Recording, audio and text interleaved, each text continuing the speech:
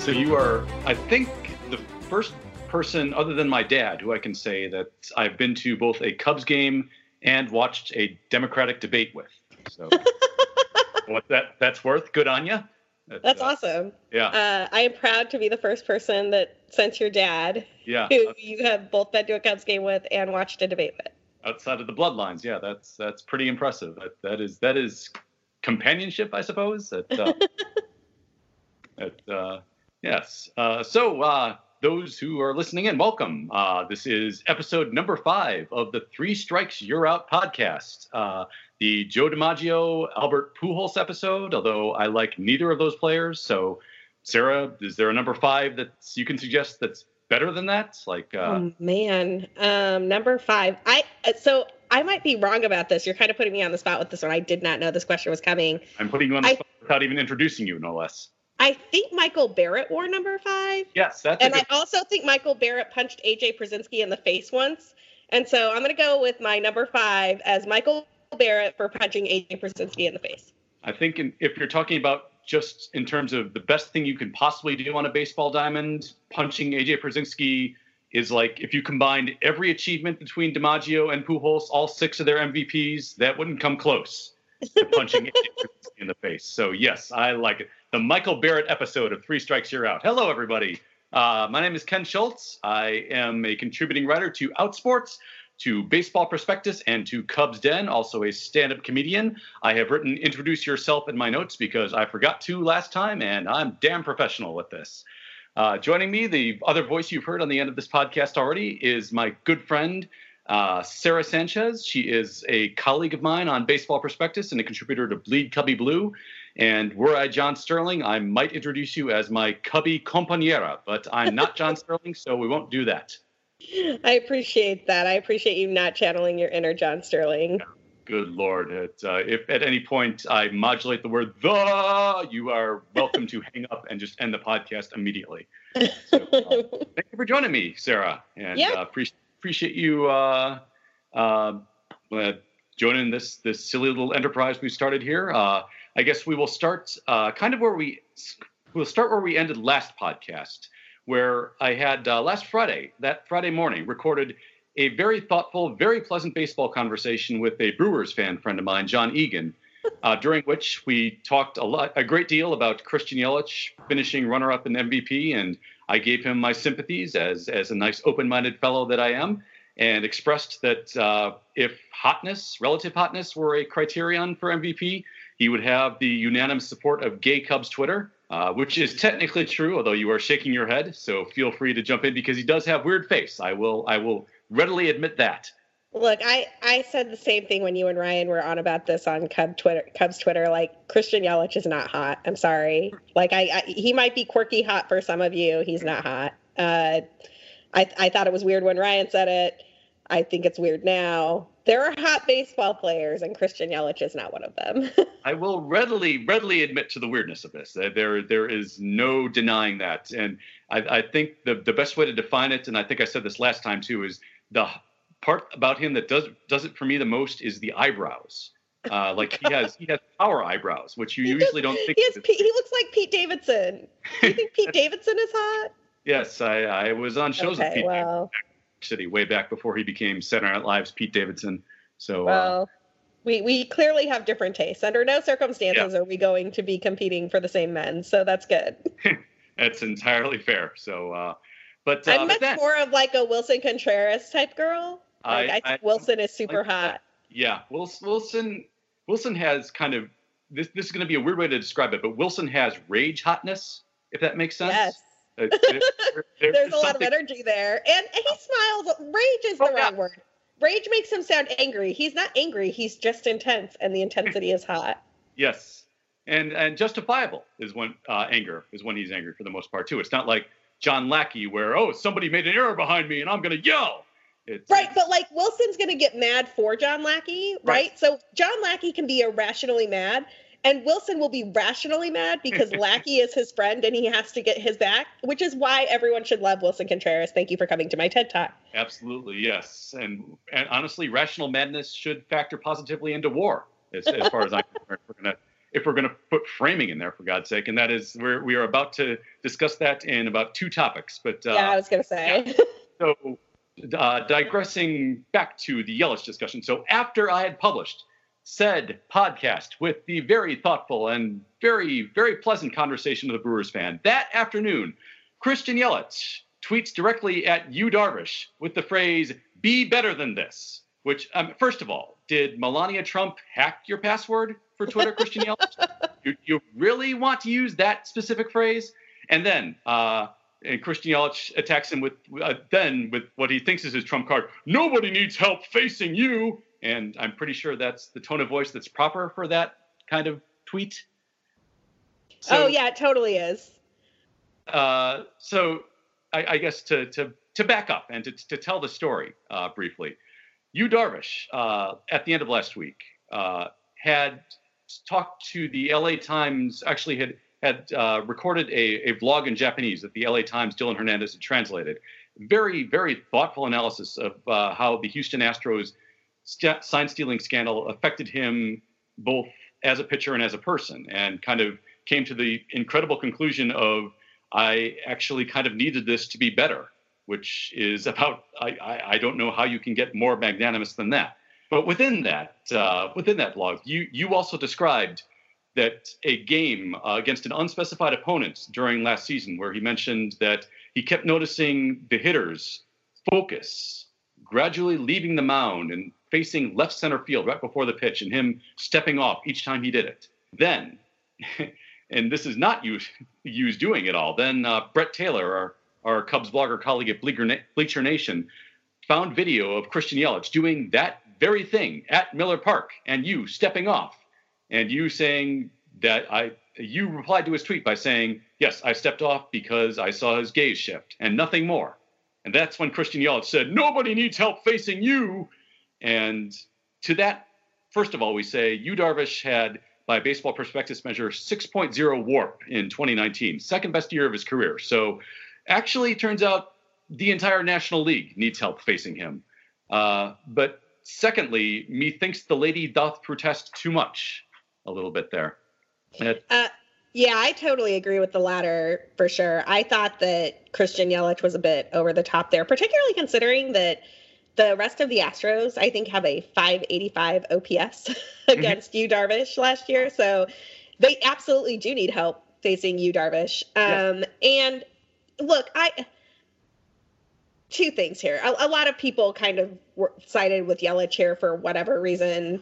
I think that's kind of ridiculous. I wrote about this for Short Relief on Baseball Prospectus, actually, mainly because if you are not following Yu Darvish on Twitter, you absolutely should be. Everything that you did in this entire exchange was awesome, in my opinion. So he's interacting with a blogger who's written a story and tracked down something that was in a much larger story, right? Right. He then clarifies and says, I wasn't trying to cast dispersions on any particular player. Yelich totally ignores that and just does his thing. Mm-hmm. Josh Donaldson weighs into this conversation at one point, incidentally, and is like, I absolutely need help facing you. What do you got? Which I thought was hilarious. And, Josh Donaldson went up in my esteem at that moment in time. But, he kind of took it in stride, took it with a grain of salt. He's very funny on Twitter and a good guy to follow. I also think it's worth noting two things about, one, the Brewers, and one about Christian Yelich. The first is that the Brewers are one of two other teams that are named in the original Athletic piece as having suspicions about sign stealing about them. Mm-hmm. Now, that does not mean there is sign stealing going on at Miller Park, but Evan Drellich only published the names of two teams outside of the Astros, and the Brewers were one of them. So it's not like people are coming at the Brewers from left field here, no pun intended. Actually, maybe pun slightly intended. There appears to be a there. The second thing is that Christian Yelich has ridiculous home road splits. Yes. And I wrote about this back in July, right around All-Star time, because he really is two completely different players. And he was a different player when he was playing in Miami than he is in Milwaukee. And I am not saying all of that is due to whatever is going on with the Brewers, but there's something about Miller Park. Christian Yelich hits better at Miller Park than he does at any other baseball park he has ever played at, better than he did in Miami, and it is not close. So the idea that he came out swinging at Yu Darvish, I mean, I don't know. That might wind up not looking great for him. I will also say this. I'm a Cubs fan, as we probably already figured out earlier, given where I write and my love of Michael Barrett. The thing about, I will say this. We don't know which teams are implicated here. The most ridiculous home road split that I saw in the entirety of the 2019 season was the Cubs' inability to win on the road. Yeah. I don't think that the Cubs were stealing signs. I have no evidence of that or whatever, but I do think that they were one of the worst teams in baseball, like absolutely Marlins-esque outside of Chicago. And they were one of the best teams in baseball, like up there with the Astros and Dodgers in terms of win percentage at Wrigley Field.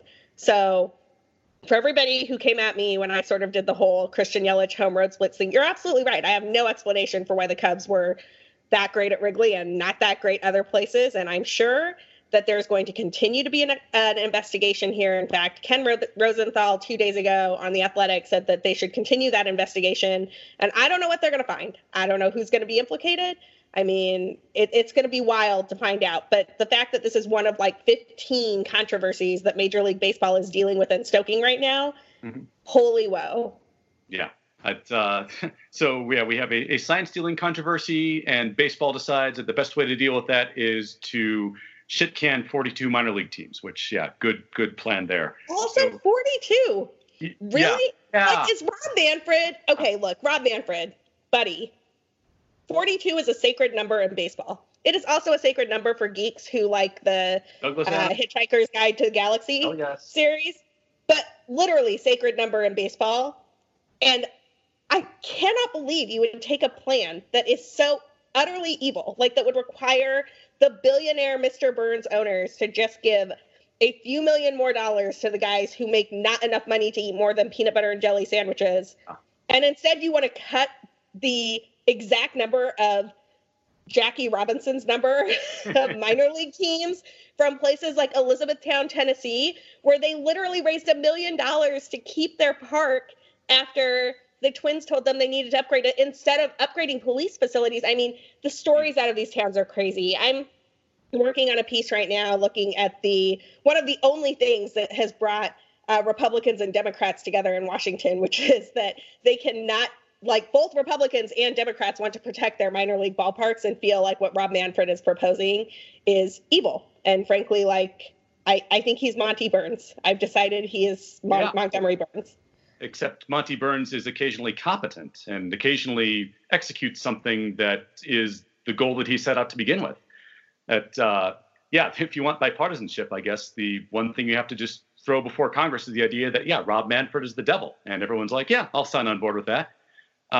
So many things in response to that. And the first thing that pops into my mind is that the thought occurred to me today that this particular strategy that they're throwing out there in terms of contracting minor league teams, awfully similar to the strategy back in 2002, where, again, baseball was heading for what appeared to be a contentious labor negotiation, where Bud Selig that winter took the podium right after the World Series and said, Twins and Expos, you're done. We're not going to have you around much longer. And I wonder if this is some kind of bizarre attempt to recreate that strategy as a bargaining chip somewhere, even though the minor leaguers aren't covered by the union.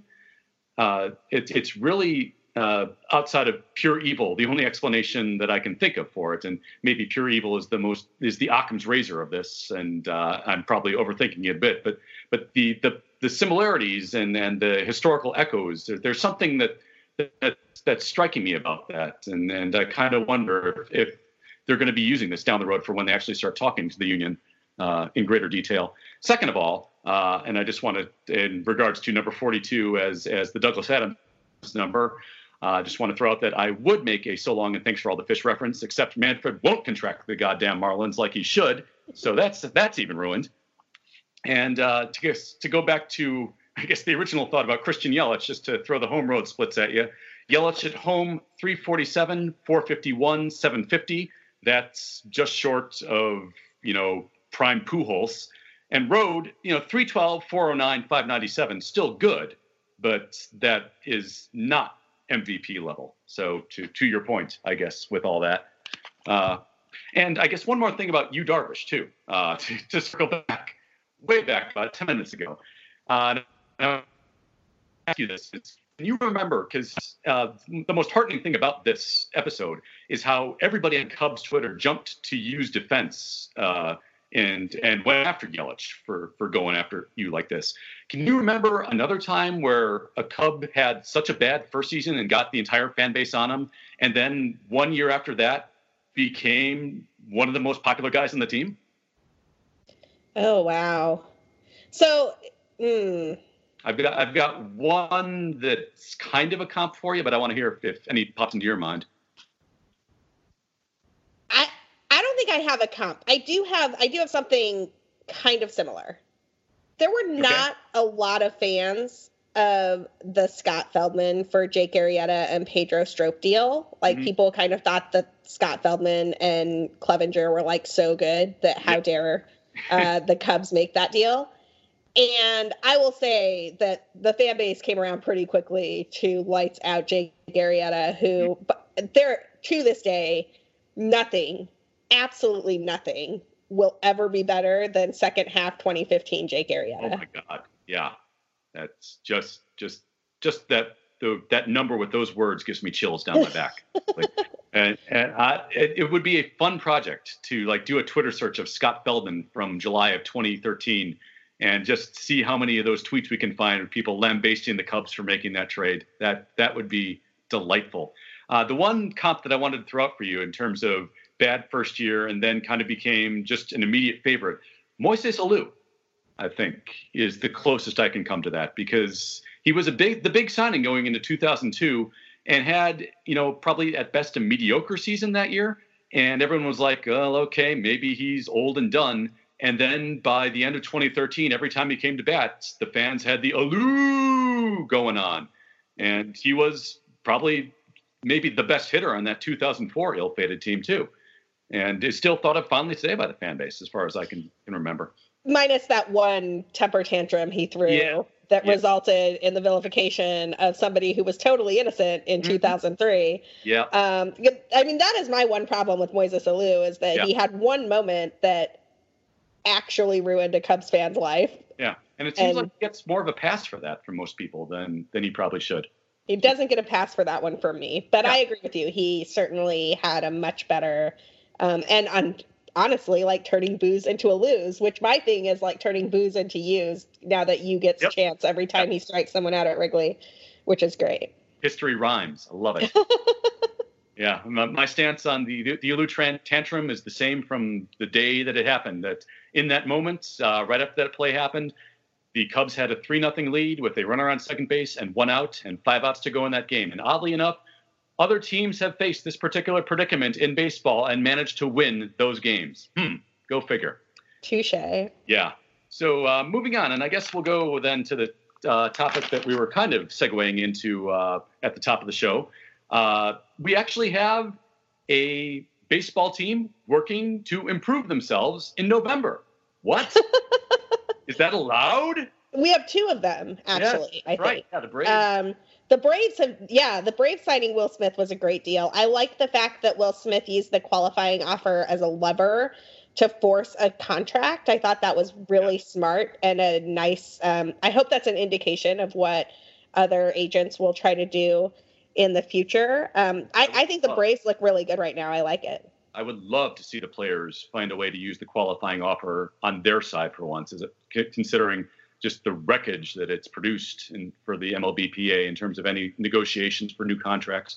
That would be delightful if they could turn that around on the owners. And also it is finally nice to see in the year 2019 going into 2020 that the Atlanta Braves are finally joining the Millennium. So I'm 100% in favor of that. And you've had to see that reference coming from a mile away. So, and the other team, and this is today's big news that is improving themselves, is of course our crosstown rivals. The White Sox have signed Yasmani Grandal to a 4-year, was it $78 million contract for a 30? That sounds about right. I don't have it in front of me, but that sounds about right. Yeah. And the consensus around baseball is good on ya, and deservedly so. I mean, Grandal on base of 380 last year, slugging 468 for catchers. That is outstanding, 121 weighted runs created plus, and 5.2 Fangraphs WAR. And I bring all of these numbers up because I'm about to throw at you Sarah Sanchez, Wilson Contreras last year, 355 on base percentage, 533 slugging percentage, better. 127 weighted runs created plus, better. Would you like to guess how much WAR Wilson Contreras has accrued via Fangraphs? For 2019, I think it's 2.7, right? Oh, you mean for multiple years? I think in 2019 it was 2.7. 2.7 is spot on, yes. So, with those comparable offensive numbers, Wilson Contreras, according to Fangraphs, is half the player that Yasmani Grandal is. Framing can suck it.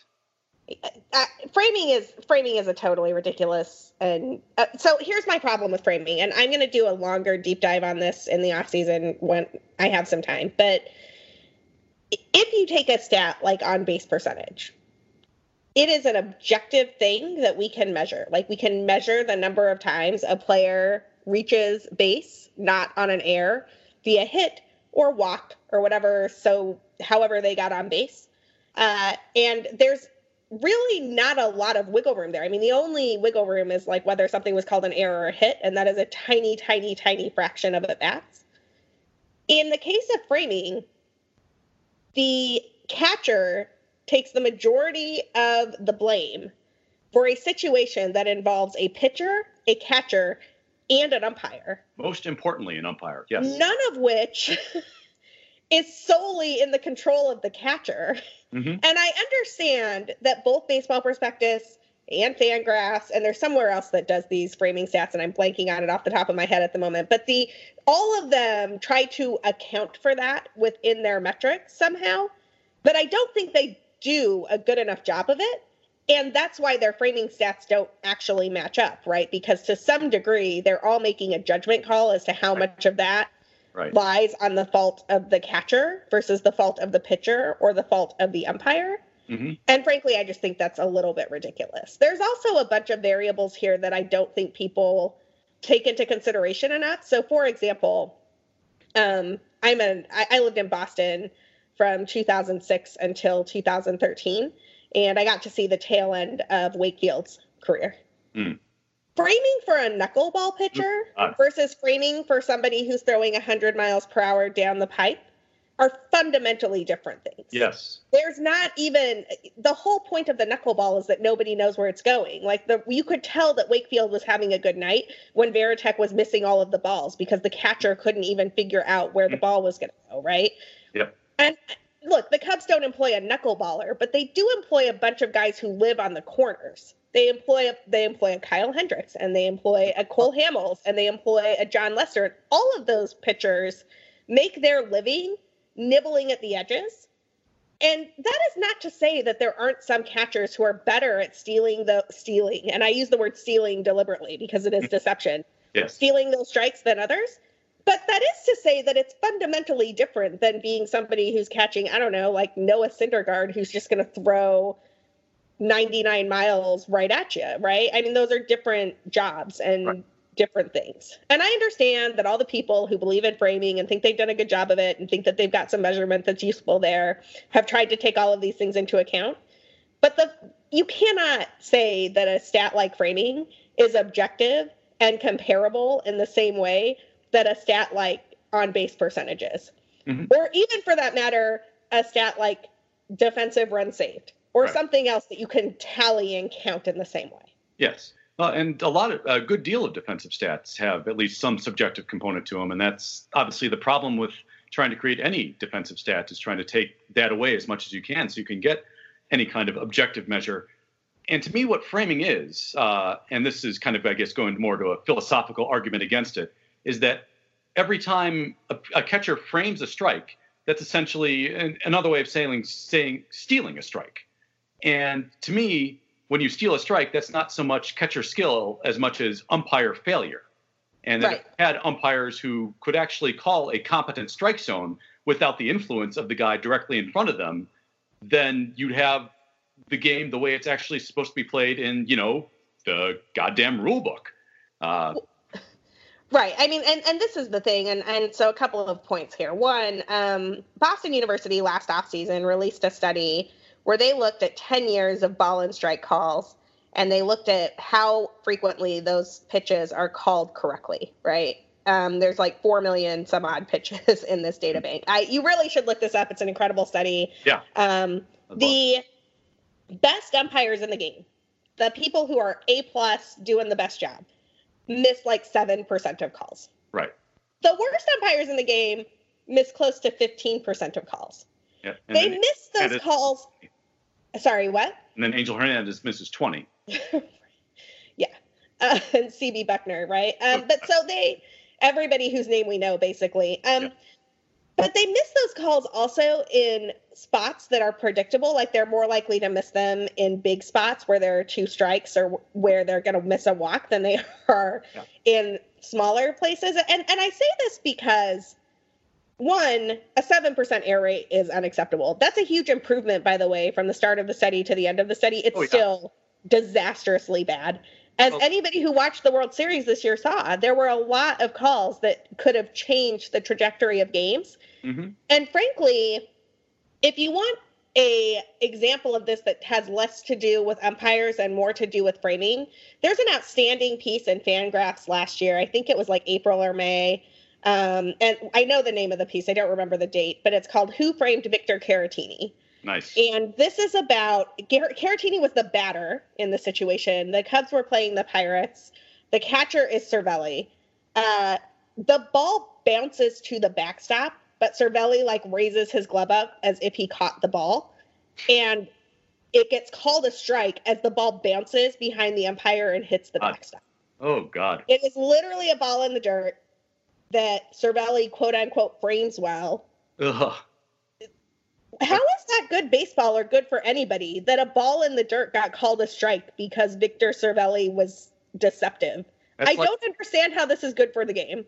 That's like that old 1930s footage of you see like ball players pretending to throw a baseball around to each other, but no one actually has the ball. And somehow an umpire decides, that's a strike. Wow. Jesus.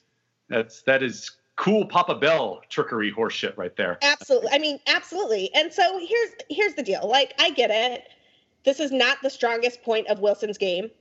However, he's gotten better at it than he had been a couple of years ago. And people forget this one, but Wilson's best framing numbers were in 2016 when David Ross and Miguel Montero were both on staff. And I have to believe some of that had to do with tutoring and mentoring and those types of things. So I'm very curious to see what happens with Wilson Contreras on the Cubs, David Ross coaching, and him being able to take some of those lessons on a routine basis, assuming that the Cubs don't do something that I would consider absolutely silly and trade away a $4.5 million catcher who happens to be one of the 2 or 3 best offensive catchers in the league. Literally not a replaceable position. I mean, Yasmani Grandal is one of the other ones. Gary Sanchez is the third. JT Realmuto would be next, depending on which stat you're looking at. None of those guys, with the exception of Sanchez, because he's about the same arbitration level that Wilson is, none of those guys are going to cost you $4.5 million next year. That is not a replaceable bat. It's not a replaceable player. And for every person that thought that the Cubs were going to somehow trade Wilson Contreras and turn him into Yasmani Grandal just got $18 million a year. Mm-hmm. So that was never going to happen. That's not really a thing that happens. If they trade Wilson Contreras, they are guaranteeing that for at least 1 year and probably 2, depending on Amaya's timeline, they are going to have a worse starting offensive catcher. And this is a team that has not exactly been offensively consistent for the last 2 seasons. Yeah, I mean, the Contreras trade talk, and this kind of surrounds just about every Cub who's been rumored to be on the market. And my reaction to them, it's the same for just about all of them, where after, 2 kind of disappointing seasons and 2 very disappointing offensive performances in the past 2 years, you go into the offseason thinking, okay, they probably have to change something around here and figure out a way to get more contact into this lineup somehow. And yet every time, no matter who it is, whether it's Wilson or Chris Bryant or anybody that gets brought up in terms of, the Cubs are going to shop this guy, my first response is, no, I don't want to get rid of him. That's the core right there. And part of that is I emotionally imprinted on everybody from the 2016 team, except piece of shits like Addison Russell. But Addison Russell, who hopefully will no longer be a Cub at the non-tender deadline in 2 weeks. We are counting down the days at this point that thankfully gets bad rubbish, good riddance to bad rubbish off of this team. But to me, I certainly don't see how you get better trading Kris Bryant at all.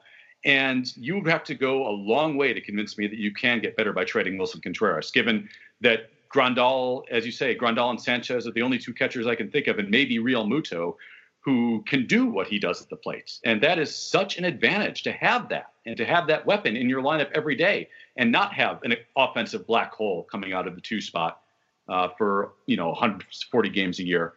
I'm of no help when it comes to suggesting Cubs trades, because I'm just hugging my 2016 team too close still. Even though as we got to stop. I mean, I think this was in the comment section at BCB. I'm trying to remember where exactly I said this, but basically Willson is a 3-ish WAR player when he's healthy for the entire season. So you need to, if you want to make that trade make sense, you need to bring in a 3-ish WAR bat now. Yes. That can play in the lineup and improve some position, be it catcher or one of the outfield positions or second base or something, immediately. And you probably need to bring in a top 100 prospect or two.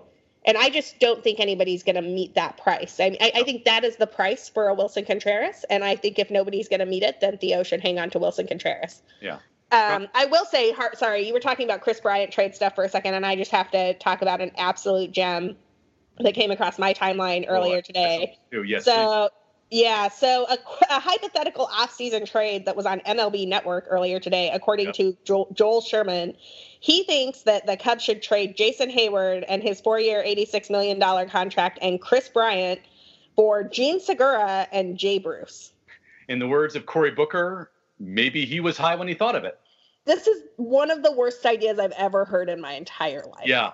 Yeah, I don't know on what planet is that even close to acceptable. That Jean Segura and Jay Bruce, both at their best, that at the very top of the line, I don't think come close to what Kris Bryant gives you in even an average year for him. Well, and Jason Hayward in a good year, we haven't seen the best year Jason Hayward is going to have with the Cubs yet. Right. And 2019 Jason Hayward, when he wasn't leading off, was totally adequate and fine. Yes, which I realize you are saying if only you took away the, 0 for 35 or whatever he was on, it would have been a great year. But even with that, was still acceptable. I don't want to derail your entire podcast here, but I cannot for the life of me figure out why the only player on the Cubs who seems to be able to hit in the leadoff spot is Anthony Rizzo. But at this point, just leave him there. Just leave him there. I understand that it's not ideal lineup construction because of his power bat and all this other type of stuff, but seriously, nobody else on this team seems to know how to lead off. Yeah, there are certainly worse ideas in that lineup, as we saw pretty much every game last year except for the last couple of weeks. Yeah. And by the way, feel free to derail this podcast anytime, because I think that the mere fact of my hosting it is like half a derailment right there. So. Well, I was just going to say, so Willson Contreras, still my favorite, still not close. Yep. And I'm wearing my Contreras jersey to Wrigley Field for opening day next year, whether he is a Cub or not. And in either instance, that will be a nice little FU to the off season where I had to listen to all of these conversations about Willson Contreras not being a Cub next year. And even if very worst case scenario, he does get traded, Willson Contreras is still going down as an all-time beloved Cub. Oh, yeah. Someone who came up in the middle of that 2016 season and did so many great things in the span of 4 months that year, and played such a key role in that World Series run. Well, can I derail your podcast and tell you my favorite Willson Contreras story? I think I've told it to you before, but your listeners probably haven't heard it. Carrie Musket reported this, I think in 2016, and it's one of the greatest stories I've ever heard in baseball. It's why Willson is my favorite. He was signed as an international signing in Venezuela when he was 16 years old. The Cubs were there for 5 days doing tryouts all over the country. He showed up the first day. The Cubs gave him a contract and said, you are going to play for the Cubs one day. They signed him. He was super excited. The next day, day 2 of 5 for the tryouts, 200 miles away from Wilson's hometown, the Cubs show up for their tryout, and the first player who shows up is Willson Contreras. They're like, you've already got a contract. You don't need to be here. You can go home. And he says, I just want to play. I just want to work out. So they let him play and they let him work out. The next day, 200 miles away, first person who shows up, 16-year-old Wilson Contreras. This happens 3 days in a row. And they're like, and finally one of the scouts says to the other guy, look, you need to go tell Wilson he can go home. He doesn't need to be here. He already has a contract. And he was like, you go tell Wilson to go home because he's not going anywhere. He just wants to play. God. How do you not love that dude? I know 80 is the maximum scouts give on a scouting report score. I got to imagine, like, after a tryout like that, when they come out to, like, heart or intangibles or whatever bullshit word they come up with to describe it, like, you got to grade that as, like, 150 at least when you see that happening. Off the charts. Yeah. My favorite Wilson story, and you probably honestly know this better than I do, is the story of the day where he decided to become a catcher. Go ahead. The story is something like he was in the Cubs minor leagues, had been for a few years, and third baseman behind Kris Bryant. Baseman, yes, and saw catcher's equipment just on the ground, and just kind of out of the blue decided this seems like fun. Decided, yeah, can I? Did he ask if he could put it on, or did he just decide I'm going to put this on? I'm pretty sure he just decided. Yeah, I think Wilson just decides things. Yep, that seems very much a Wilson Contreras personality trait. And I think he was then asked, hey, do you want to try catching? And he said, sure. And that's how Wilson became a catcher and became the starting catcher for the National League in the All-Star game the past 2 years because he happened to like how the mask and the shin guards looked, which is like an adorable, like 1910s baseball novel for children kind of thing, if you think about that. I mean, frankly, if the Cubs are worried about Wilson Contreras' framing and trying to figure out what to do, they should just let him play in the outfield, or they should just keep him around and let him play in the outfield. Or, plays everywhere. I mean, if they decide to trade Kris Bryant, give Wilson a shot at third. And I'm only half joking. Mm-hmm. He's so athletic. One of my favorite plays in the 2017 season, the Cubs were getting blown out by the Mets. And Wilson had been catching in this game, goes to play first base after catching for hours. And a ball comes at him that's about 2 feet over his head, and he leaps up and catches it, saving a double. And it's like, who does that after catching after 8 innings? Yeah. Who does that? Yes. Wilson's a great athlete. People like he can play pretty much anywhere. So yeah. And that bat plays everywhere. So right. Yeah, he would need a period to break in because you do remember the play from this past year in the 9th inning in Pittsburgh. And he was in right field. Right. He made a great play before that, by the way. Yes. Yeah. And I bring that up just to say, yes, he can play there. He would just need a little bit of time to kind of get up to speed. But yeah, okay, I totally believe. This leads me to a slightly different question. Yes. Who would you rather have in right field, Wilson Contreras or Nicholas Castellanos? Oh, God. The fact that you have to think about it, the fact that you're like, I'm not sure. Yeah. Keep Wilson around. Assuming that Contreras can get up to speed. Yeah. I mean, Contreras is younger, and yeah, that will probably play a little bit longer than Castellanos. Even though we both love Nicky Two Bags. Oh yeah, bring back Nick the Stick. Yes. I was trying to think, is his nickname Big Dick Nick? And then I thought, I don't think that's him, but Big Nick Energy. Yeah, Big Nick Energy. Thank you. Yes, I was I have that T-shirt. Yeah, the wrong related nickname on. Do I get kicked off an Outsports podcast if I don't remember my dick-related nicknames correctly? Is that? I mean, it's your podcast, so I don't think so. But I think we can both agree that Nicholas Castellanos is hotter than Christian Yelich. Yeah. Yes, I will go with that. Yeah. Okay. Nicholas Castellanos is pretty damn smoking. And he does that like open shirt thing with the gold chain, and it's very like, I don't know, it's very like Southern Italian. I like it. Yeah, I can second that notion. Absolutely. So at this point, we'll move on to something that I definitely wanted to talk to you about, because this is your reporting. Like, you are ahead of like just about the rest of baseball with this, and it is sadly a much more depressing topic to get into. But Gabe Kapler being hired as manager by the San Francisco Giants. First of all, not necessary. Like, there was nothing he showed us over the past 2 years that indicated at all that this is a good idea just from a baseball standpoint. And second of all, dude's fucking creepy. And do you want to tell the story, or do you want me to hit the highlights of? I mean, I can sort of start it, and you can fill in some things if you think I miss anything. Yeah.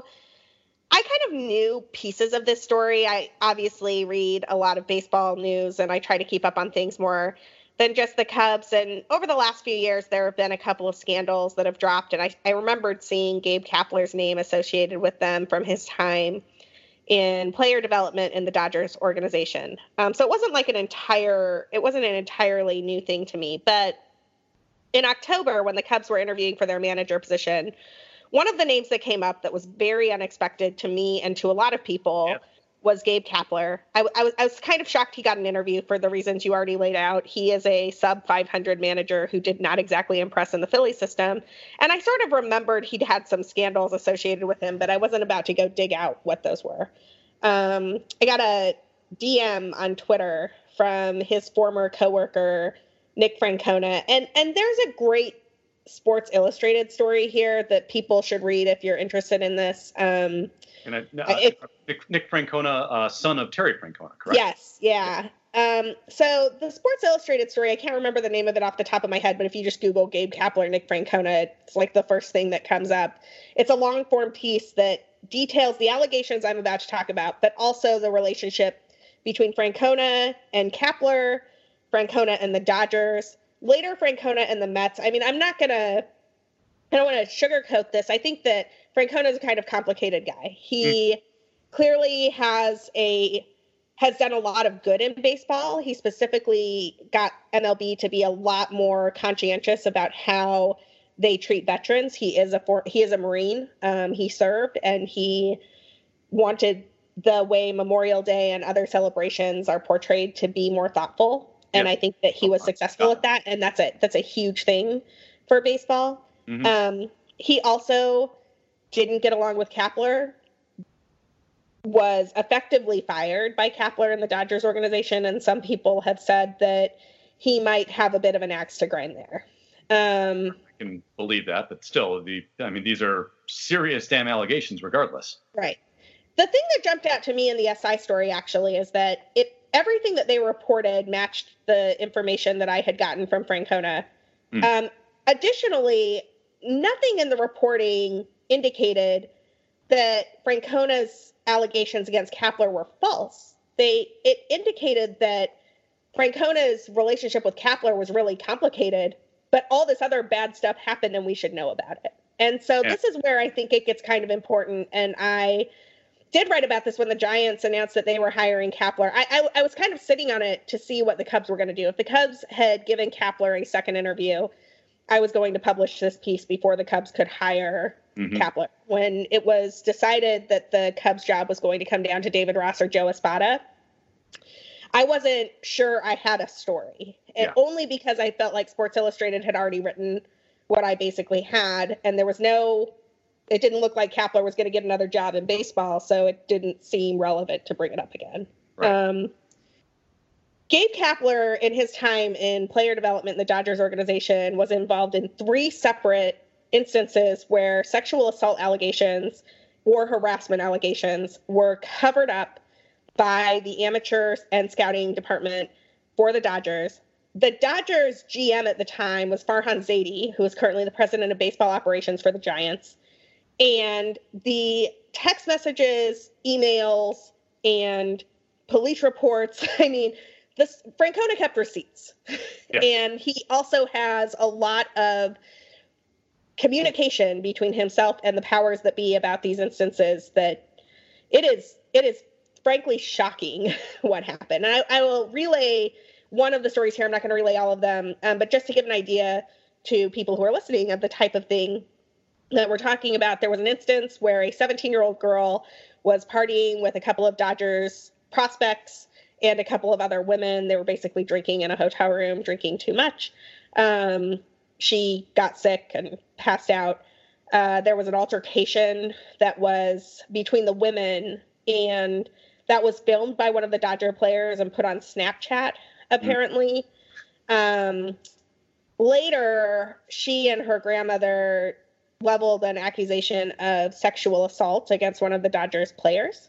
Mm-hmm. And Kapler's response to the entire incident when he was dealing with the grandmother in a back and forth was, we should all go to dinner and talk about this. Yeah. And the idea that he thought it was an adequate remedy, even... Here's to me what puts this. I'm sorry. I'm so angry. Yeah, understandable. And to use like an instance of Kapler's on-field managerial career to kind of encapsulate the absurd insanity of this decision that he made. Gabe Kapler is also the guy who, as manager of the Phillies, once tried to bring in a reliever with nobody warming up in the bullpen. And this is the guy who thought that he could be the mediator at a dinner meeting about his players sexually assaulting a 17-year-old. How? In what world? How? He wanted her you don't need to be a rocket scientist or know much about sexual assault to know that you should not have a victim. Yeah. And the accused without somebody who knows. Frankly, I wouldn't do it, period. Right. Like I am not an expert in that field, but I would not do that. I taught for 7 years, and I can't imagine being made aware of a sexual assault allegation from one of my students and thinking that the right answer was, let's all go out to dinner and talk about it. How could you have such an utter lack of self-awareness to think that this is something that you're qualified to handle as the director of player development for the Dodgers? Right. Just insane. So that is one of 3 accusations. There's also an accusation around a maid who was harassed by a Dodgers player who was apparently interested in her, and she didn't reciprocate those interests, and she was she was assaulted and brought that to the attention of the police and to the hotel. There's also an instance of stalking that was alleged to be dealt with not well by the Dodgers. I mean, all of this is really bad, and all of it is prior to 2015, and the Dodgers' response to this was basically, let's do as little as possible so that it never breaks, so that we don't have to worry about it. When Francona went to the press and all these stories started coming out, and they didn't just come out in that SI article, they came out in Sports Illustrated, they came out in ESPN, they came out in Deadspin, they came out in the Washington Post. The Washington Post has an incredible piece on all of this. Wow. Their response was basically, it's before the current CBA, and we're learning and trying to be better, which is frankly an inadequate response. Yes. That Kapler was already with the Phillies and Zaidi was already with the Giants, and you sort of thought that it's one of these instances where people aren't going to lose jobs they currently have because of these allegations. But it also seems like that doesn't mean they should be guaranteed a hiring later, right? Absolutely. And especially, go ahead. Yeah, and especially, again, when there is no real baseball reason for that hiring other than you're friends with the current president of baseball operations. Well, and so this is the thing that's maddening about the Giants situation, is that Kapler, at least by my account, was not the most qualified person for that position. I mean, I'm frankly shocked that Joe Espada didn't get that job. Yeah, and I wanted to ask your opinion to this too, kind of off of that. Sorry to interrupt. I'm not mansplaining. I'm asking another question. No, you're good. You're good. And so what does that say too about the fact that Kapler immediately gets this job after being fired, justifiably so? Well, only one Latin American total is hired for a manager's position in all of baseball. And Joe Espada, who is immensely qualified for a position like this, gets the shaft, and as you say, because of it. Well, okay, so you've asked a couple of different questions there. Yeah, I'm going to answer the Latin American manager question second. Sure. So I'm just sitting on that for 1 second. The fact that Kapler got the Giants job, and by all accounts, it sort of looks like Zaidi wanted his guy in that position, and his guy was Kapler from back in the Dodgers days. This is really troubling to me. There are 30 major league manager positions in the world, and nobody has a right to those. It should be all about merit and who is the absolute most qualified person for that job. And it is troubling to me that the man who was at the helm as all of this stuff went down went out and got the guy who was also part of all of this stuff going down. And really, I think just thought it wasn't going to be an issue. I mean, if you watched the press conference when they hired Kapler, at one point, Zaidi talks about the fact that it never even came up in his interview, so he just didn't think it would be a problem. Yeah. And at another point, Kapler just starts to riff on, like, what his plans are to make amends to the Giants fan base, who is livid, because the Giants are they are many things. They are have a very socially conscientious fan base, and they are not amused by this at all. Right. And he starts talking about how he's going to have heart-to-hearts with his mom, with Brandon Belt and like Madison Bumgarner, and everything's going to be great. And I'm like, I can't even listen to this right now. Like, how do you think this is an answer? Zaidi also had this moment where he sort of like, well, we just didn't know enough to reach out to experts. And it was so sickening. And really, you didn't think that you should talk to people who actually understand how to deal with sexual assault and violence and figure out what they say, as opposed to just like winging it and trying to protect your guys. But I digress. If you know enough, that's why you should talk to experts. Like that's the reason why experts are there. If you don't know enough. Absolutely. A situation like that. And so, I mean, on my podcast about the Cubs, Cup of Cubby Blue, that I host with Andy Cruz-Vanasek, Andy had the thought, and I want to give her credit where it's due here, because this was all her. She was like, it almost seems like he viewed Kapler's silence and the way he operated in that situation as an asset, not as a detriment. Yeah. And having his guy who would toe the party line and go down with the ship was viewed as more important than having actual baseball acumen. Gabe Kapler is a sub 500 manager. He does not have a winning record as a manager. He's done so many bizarre things. I mean, Jake Arrieta lit him up for the way the Phillies ran defensive shifting in Philadelphia. So that's the first part of the question. I think that what Andy said, if I can jump on that real fast for a second. What Andy said to me, that is like the very worst case scenario of like the stereotype of the modern manager, where they think that most managers now are hired just to be extensions from the front office. And that is like the most like the very worst thing that can happen if you want a manager who's just going to sit there and be a yes man and not go along with anything. And that's certainly what it sounds like that Zaidi wanted in this instance. I have no reason to believe it's anything else. I mean, that there were more qualified people in the pool. Yeah. I mean, for the love of God, go back and hire Dusty Baker again. Dusty Baker needs a job. Right. Dusty Baker would be a better hire than Gabe Kapler for this Giants team. I mean, if merit were taken into consideration for all 30 positions, why the hell does Mike Matheny have another manager's job too? Mike Matheny being a manager is a whole nother thing, but let's not confuse Mike Matheny with Gabe Kapler. Matheny and his motivational quotes are incompetent. Kapler has like actual serious issues that people should care about in his background.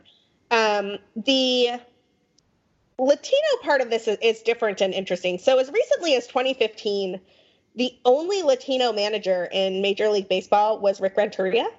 And that is shocking when you consider that 30% of the players are Latino, and a large number of them are from Latino countries and speak Spanish. The idea that they're just not represented there at all. Yeah, but not shocking when you remember this is Major League Baseball. Is insane. La Vida Baseball, which is a wonderful, wonderful website. They have a great Twitter. You should follow them. They do a bunch of live broadcasts on Twitter. They're great. Did a piece in last offseason where they were at winter meetings there were 4 at that point. It was Davey Martinez, Charlie Montoyo, Rick Renteria, and I am blanking on one. Gosh. I don't have it in front of me. Alex Cora. Yes, Alex Cora, who had just won the World Series. Yep. And they talked to the 4 of them, and they had just taken this picture of all of the managers. And, it's very obvious. You've got like a much stronger Latino core now. And now there are 5, because Carlos Beltran has the Mets job. Joe Espada should have joined those ranks this year. Yes. I understand why the Cubs went with David Ross over Joe Espada. I think there were merit and history reasons to do that. I think it says I do not understand. I do not understand. I'm sorry, what? I'm sorry. Yeah, I just want to say it says a lot about Joe Espada's qualifications that he made it as close as he did, considering it was David Ross's job to lose. Right. Absolutely. I mean, if you read the Theo Epstein wrote the foreword to David Ross's book. Right. And if you read that, it's pretty clear that Theo thinks David Ross is going to manage someday and he would like David Ross to manage for him. Yeah. Joe Espada was a better candidate, in my opinion, for the Giants job. And that the Giants have decided to go with somebody with all of these question marks, thinking they could just steamroll that through whatever press conferences they needed to, and that the Giants fan base would just get over it, I guess. I don't know. It's frankly appalling. And I haven't even gotten to, and I'm sorry, this is the last thing I'm going to say. The Giants website for SB Nation, McCovey Chronicles, did an excellent piece that also looks at the Dodgers' problems with the international signing scandal that is under investigation by the FBI for human trafficking concerns. And Kepler and Zadie were also part of that. So, this isn't even, just the sexual assault allegations and cover-up. This is so much bigger than that, and it's appalling. I'm grateful to Nick Francona for trusting me with the information. Yes. I can't believe what the Giants have done here. I haven't talked to a Giants fan who's happy about this hiring or who feels good about it in any way, shape, or form. And it's another instance where, I don't know, I guess there are just different standards for certain people. Well, there are different standards for a lot of certain people in baseball. And we talked about shithead Addison Russell earlier. That's the way it's, if you become a general manager or a team president's guy, it seems like it is very hard to lose that designation, regardless of what you do. And so, this is a unfortunately very, as you say, angering thing to talk about. It's infuriating to talk about. But I wanted to bring it up because, as I said, you have been ahead of everybody else that I've read online about it. And the story needs to be out there, and people need to know about this. And I just want to say that I very much appreciate the reporting you've done on it. And I wish other sites would follow suit with that, honestly. I appreciate that. I mean, one of the things that Nick said in I asked him for comment on this when it broke, and you can find the piece on Bleed Cubby Blue, so it's easy to find. He mentioned that people who have access in Major League Baseball don't have a disincentive to report on this particular situation. Right. And I think that, honestly, I would love to write more about baseball. And if anybody wanted to give me access, I would love it. But at the same time, some days I'm grateful that I can write about what I think is correct and accurate. And I don't have to worry about, I have no access to sacrifice. Right. So. And we talked about this outside of the podcast. And that's why, in my opinion, that's why your writing is necessary, because you don't have to worry about losing the access or losing the connections, that you're free to say, hey, this is heinous, and actually write about it for the heinous story that it is. And as I say, we need to see much more of that. So we are heading toward the end of this, and don't want to end on this really infuriating and depressing note. So I guess leave it up to you. Astros scandal or scorecards? What do you want to talk about to finish this up? I mean, I will talk about keeping score all day long. We sort of hit on the sign stealing earlier when we were talking about Yelich. So let's end on our nerdery, because keeping score, to me, it's essential. It is, and I've mentioned this to many people before, that if I were at a baseball game and I didn't have a scorecard in front of me with the pen in my hand filling it out, like, it would feel like I was there naked somehow, which I apologize for that image, but that is it. I don't know how to watch a baseball game in person without a scorecard in front of me. And it's been that way ever since I was 5 years old. That's how I got this much into baseball, is when my dad started taking me to Wrigley Field. He bought me a scorecard and taught me to keep like a very basic method of scoring. And this kind of became like my activity, and it made me focus on the game in front of me. And this was, again, 5 years old in 1984. But I have scorecards from that year, and the entire thing is in my handwriting. So I watched an entire baseball game, 2.5 hours to 3 probably back then, and was over the moon. And I have to think the scorekeeping is a big part of that. And I don't know, do you feel the same way that's how it drew you into baseball in that similar way? So my story is actually a little bit different. I grew up in a neighborhood of boys for, I want to say 7 or 8 years. I was the only girl in the neighborhood. And then there was a little girl born down the street, and she was obviously so much younger that it's not like we were great friends or anything. And there were lots of games of stickball and wiffle ball and everything else. And I played in those games because what else was I going to do? It was like the only thing going on in the neighborhood. I also loved watching baseball. The Sandberg game in 1984 was it for me. Nice. I was 4 years old and I remember it.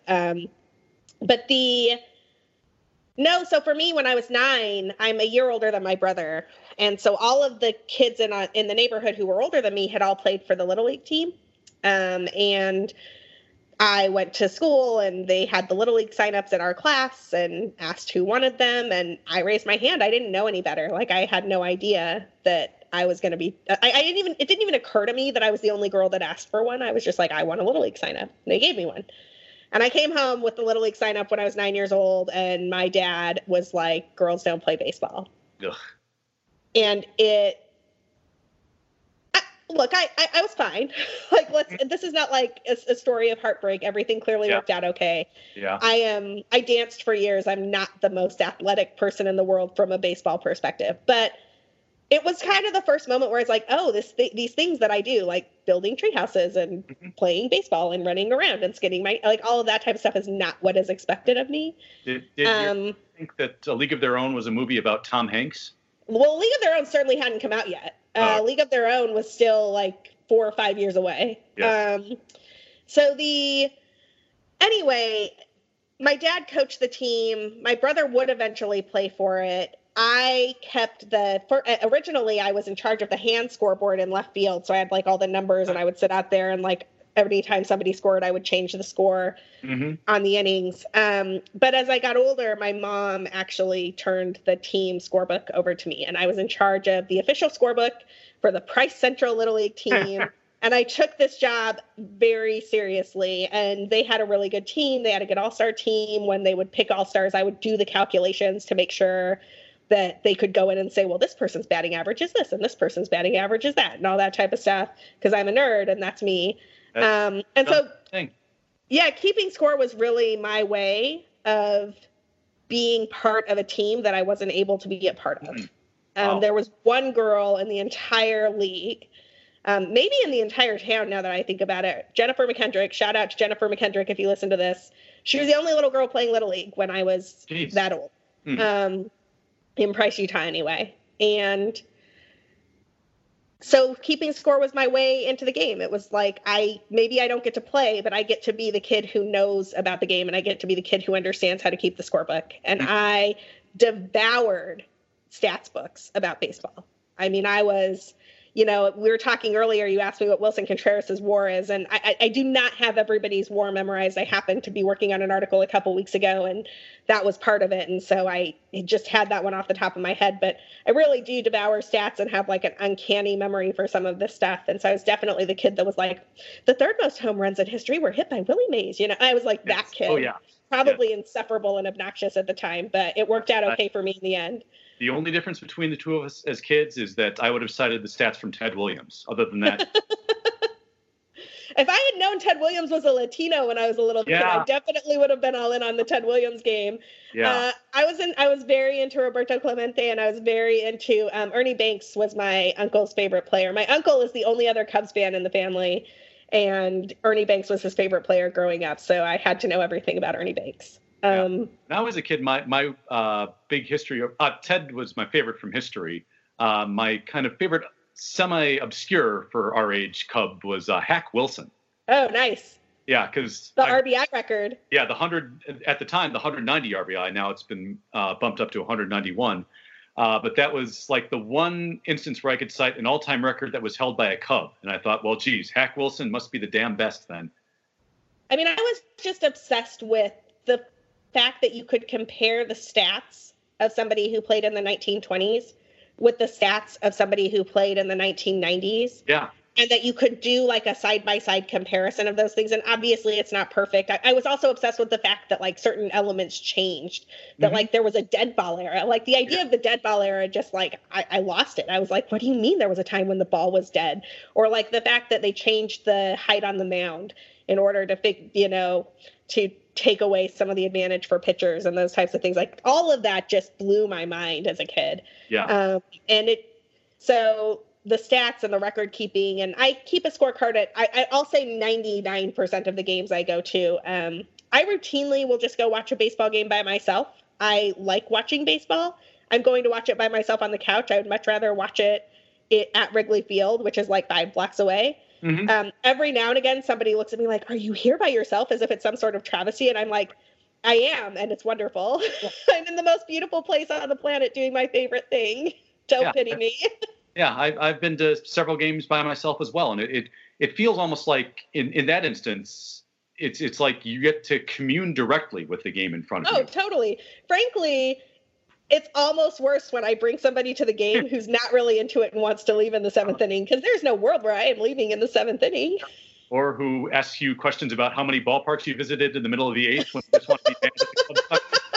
So, okay, Ken is referring to the time when the Cubs season was about to die, and he was trying to he clearly could see that I was like losing my mind and was trying to cheer me up and ask me how many ballparks I'd visited. And I might have looked at him like he was a crazy person for trying to disrupt my misery while the Cubs were in the process of giving away the season to the Cardinals, which they eventually did, by the way. That series was one of the worst 4-game series in modern memory. The 3 of them.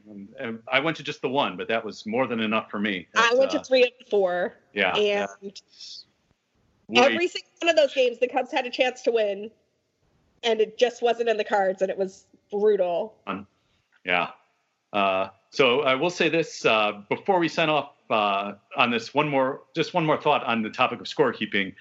During the 2016 run to the World Series, one of my favorite small moments that I noticed is every now and again that they would show Eddie Vedder either up in his box or in the front row. And every single time during the playoffs, Eddie Vedder had pencil in hand, keeping score of the game in front of him. And that is the closest I have ever come to thinking, holy shit, I'm cool too.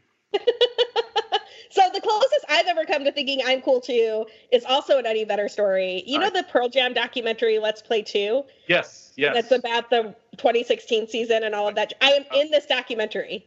Yes. Tell that story.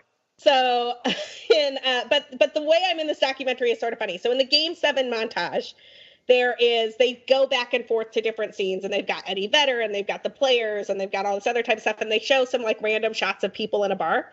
And there's like a shot of people in the bar really worried, and then there's a shot of people in the bar like cheering and crying and everything. I am in that montage as one of the bar people. It's at Murphy's. And the thing that is funny about this is that is Game 6, not Game 7. Because I watched Game 7 at Bernie's, and I watched Game 6 at Murphy's. And my worried face before the game and my face when the Cubs finally put it out of reach early were apparently good enough for the Game 7 montage. Yeah, you give them enough drama just by your wonderful self that they think, okay, yep, this fits in perfectly. We can, through the magic of editing, we can pretend that this is all Game 7. It took me a minute the first time I saw it. I'm like, I noticed the guy I was standing next to before I noticed myself. I'm like, I've seen that guy before. I'm like, he was watching Game 6 with me. I looked at him like, that's Game 6. I love that Game 7. I love that you have so much sense memory that you remember, yes, this was the guy that I was next to for Game 6 as opposed to Game 7. I just remember random things, Ken. You are the perfect fan reaction shot, I think, is what that indicates, which is a high compliment in my world.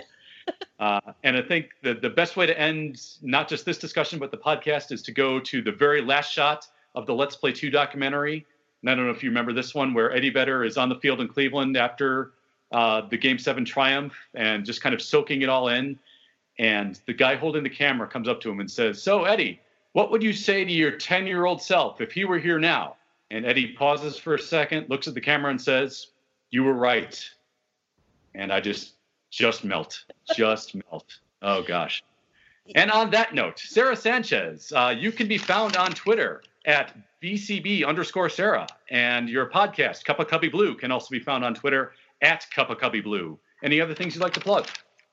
I can't talk right now. I'm crying because I'm thinking about how my 4-year-old self was right.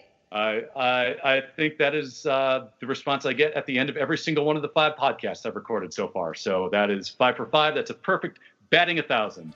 Thank you very much for joining me, Sarah. I appreciate it. Yeah, thank you for having me. This is great.